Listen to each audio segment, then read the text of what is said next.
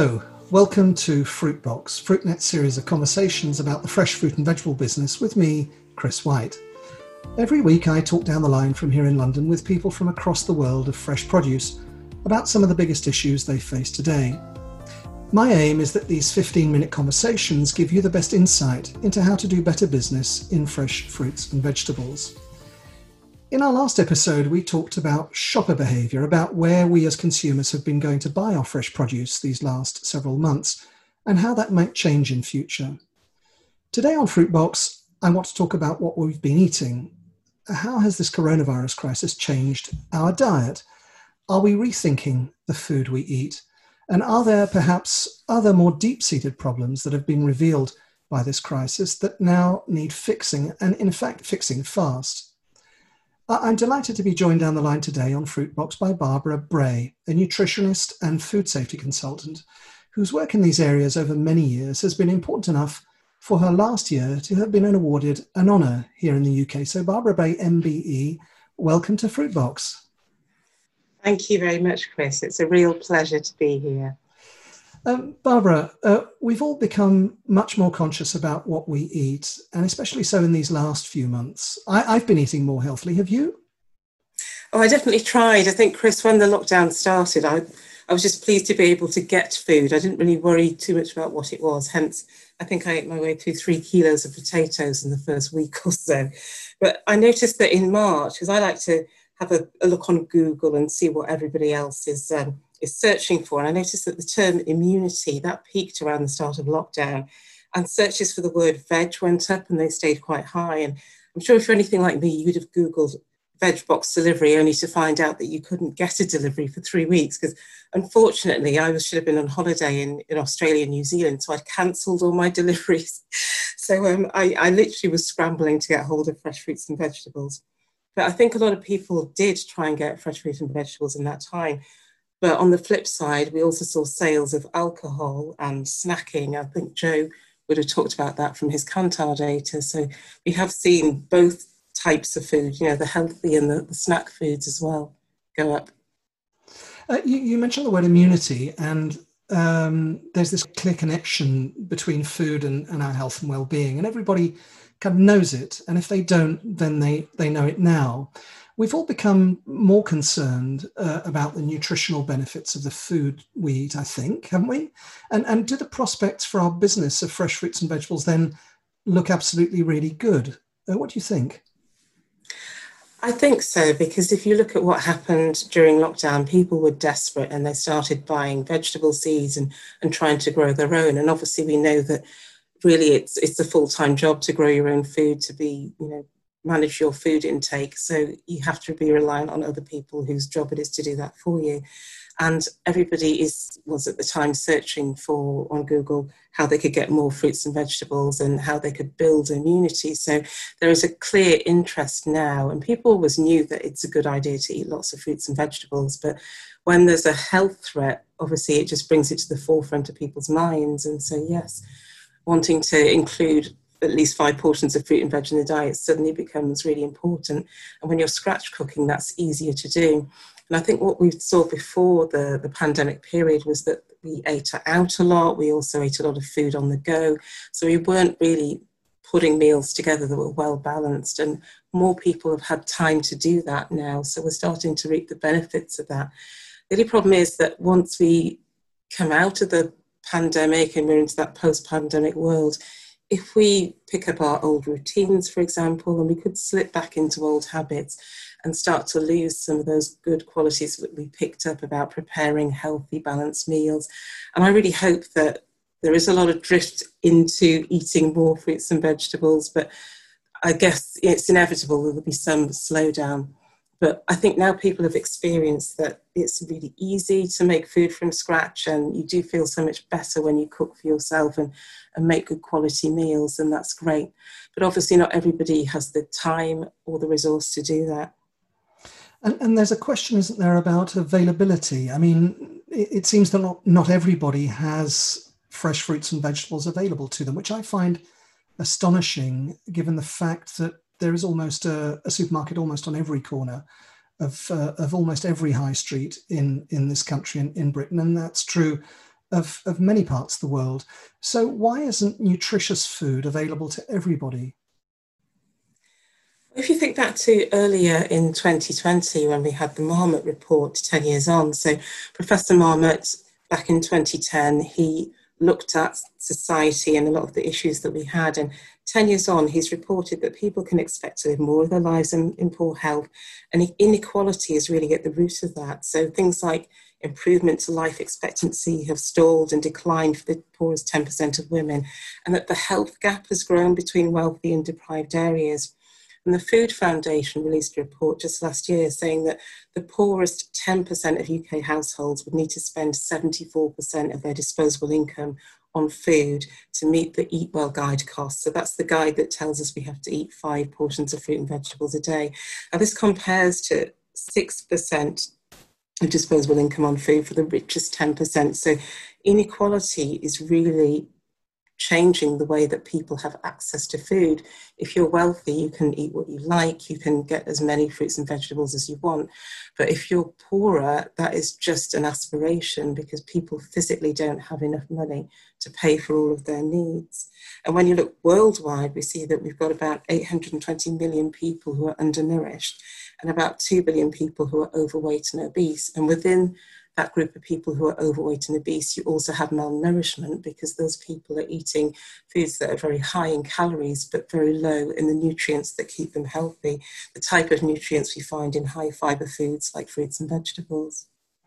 So it's a question then of, I guess, of consumer education. I note that our Prime Minister Boris Johnson made explicit this connection between his obesity, in fact, and disease, because he was also, let's not forget, in hospital for a week as a coronavirus, suffering from coronavirus. And it's a question of disease, but rather kind of our resistance to disease.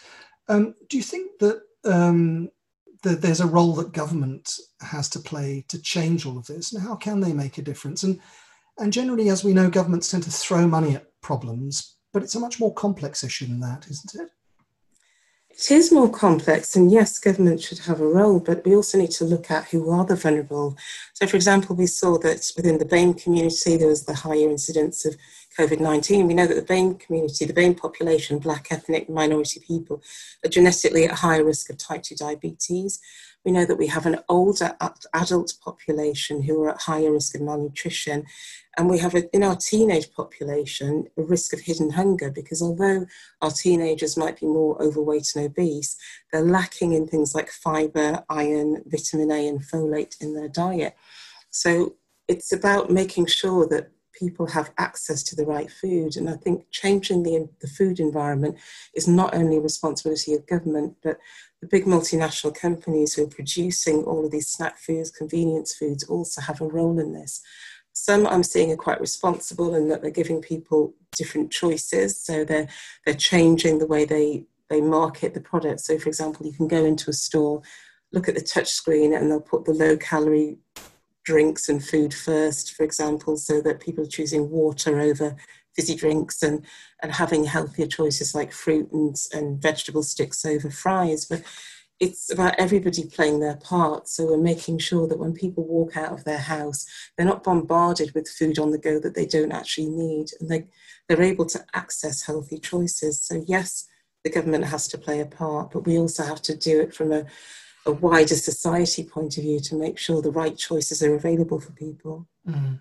You mentioned earlier about the disparities between rich and poor. And there's every indication that we're all kind of heading for a severe economic downturn, which means that there are going to be many, many more poorer people living in the next few years. What does this mean for the quality of food that we eat as well, this economic downturn, do you think?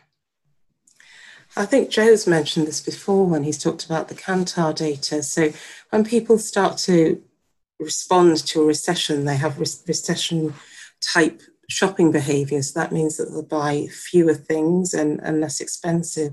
But because we know that fruits and vegetables, for example, are quite a high cost in proportion to everything else, it means that people will be reducing their snacking. You know, if you don't have lots of money to spend, you wouldn't necessarily buy 3 or 4 punnets of fruit that cost £2 each, because that, is going to have a significant impact on your overall basket. So the types of food that people choose will be the ones that give them the most number of calories to satisfy them, but not necessarily the highest number of nutrients or the widest variety.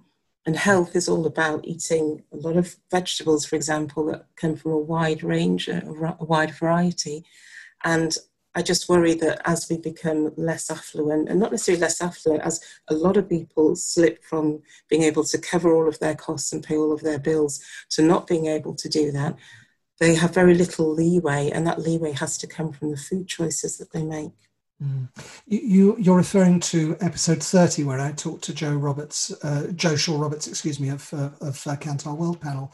But to this issue about how, as it were, the trade works and the future of our business, there's been, as we've seen, a kind of stampede to protectionism around the world over the last several years, and governments everywhere are erecting barriers to trade. And interestingly, some of these barriers include food standards. Tell me more about that and how you see that, Barbara. Well, we've had a lot of talk about the World Trade Organization and the mechanisms there. We know we've got things like the TBTs, the technical barriers to trade, and the SPSs, which address the phytosanitary standards. And it's easy for governments to try and think, well, we can put a standard in place that acts as a barrier, but actually the WTO is there to make sure that we've got fairness and parity where we can. What I see happening is probably a result or reaction to what is happening with things like climate change, where countries have had crops that have been burnt to the ground, or they've had flooding, or they've had a plague of locusts come through. And if they don't want to be trading the food in their country with another, they're looking, I guess, for ways to try and keep their population fed. So if you look back to the Arab Spring, where countries like Egypt and Morocco, countries in the Middle East, were having a large amount of unrest, that all started from people having less availability of food. So people were going hungry, and when they go hungry, they have literally nothing to lose. And that sparked off all these riots. So I can see why governments would try and keep as much food in their own country as possible. Clearly, the World Trade Organization and the Food and Agriculture Organization is saying that the way that we're going to move through the post-pandemic world is if all governments collaborate and make sure they don't put up barriers and try and stop products crossing borders and being difficult. But everyone's going to want to protect their own citizens first and make sure that they're well fed. And at the moment, we've got so many challenges. The challenge of climate change alone, and food being lost, either livestock because they've been burnt in a fire or drowned in a flood, and crops having been razed to the ground. It's very difficult to replace that at short notice. And I think it will put a strain on international trade. Oh dear, scary times ahead, but very interesting ones. That's all we've got time for today on Fruitbox. I was joined down the line by Barbara Bray, MBE, a nutritionist and food safety consultant. Thanks so much for your time today, Barbara. Thank you. Thank you very much for having me, Chris. It's been really enjoyable. Now, you can find today's conversation with Barbara and the many others I'm having here at Fruitbox on our website, fruitnet.com. Our audience continues to grow, and many of you now tune into these conversations each and every week. It shows the strong interest there is out there for the best insight at a moment of momentous change in the business. I've got more great guests coming on the show in the coming weeks. If you want to feature in a future episode or have got some ideas of what you'd like me to talk about on Fruitbox, then do drop me a line, send me an email to chris@fruitnet.com. Fruitbox is now on all the podcast platforms. You can stream or download an episode onto your phone or tablet. And when you've finished listening, then why not start reading? Because all our magazines are now on your phone and tablet too.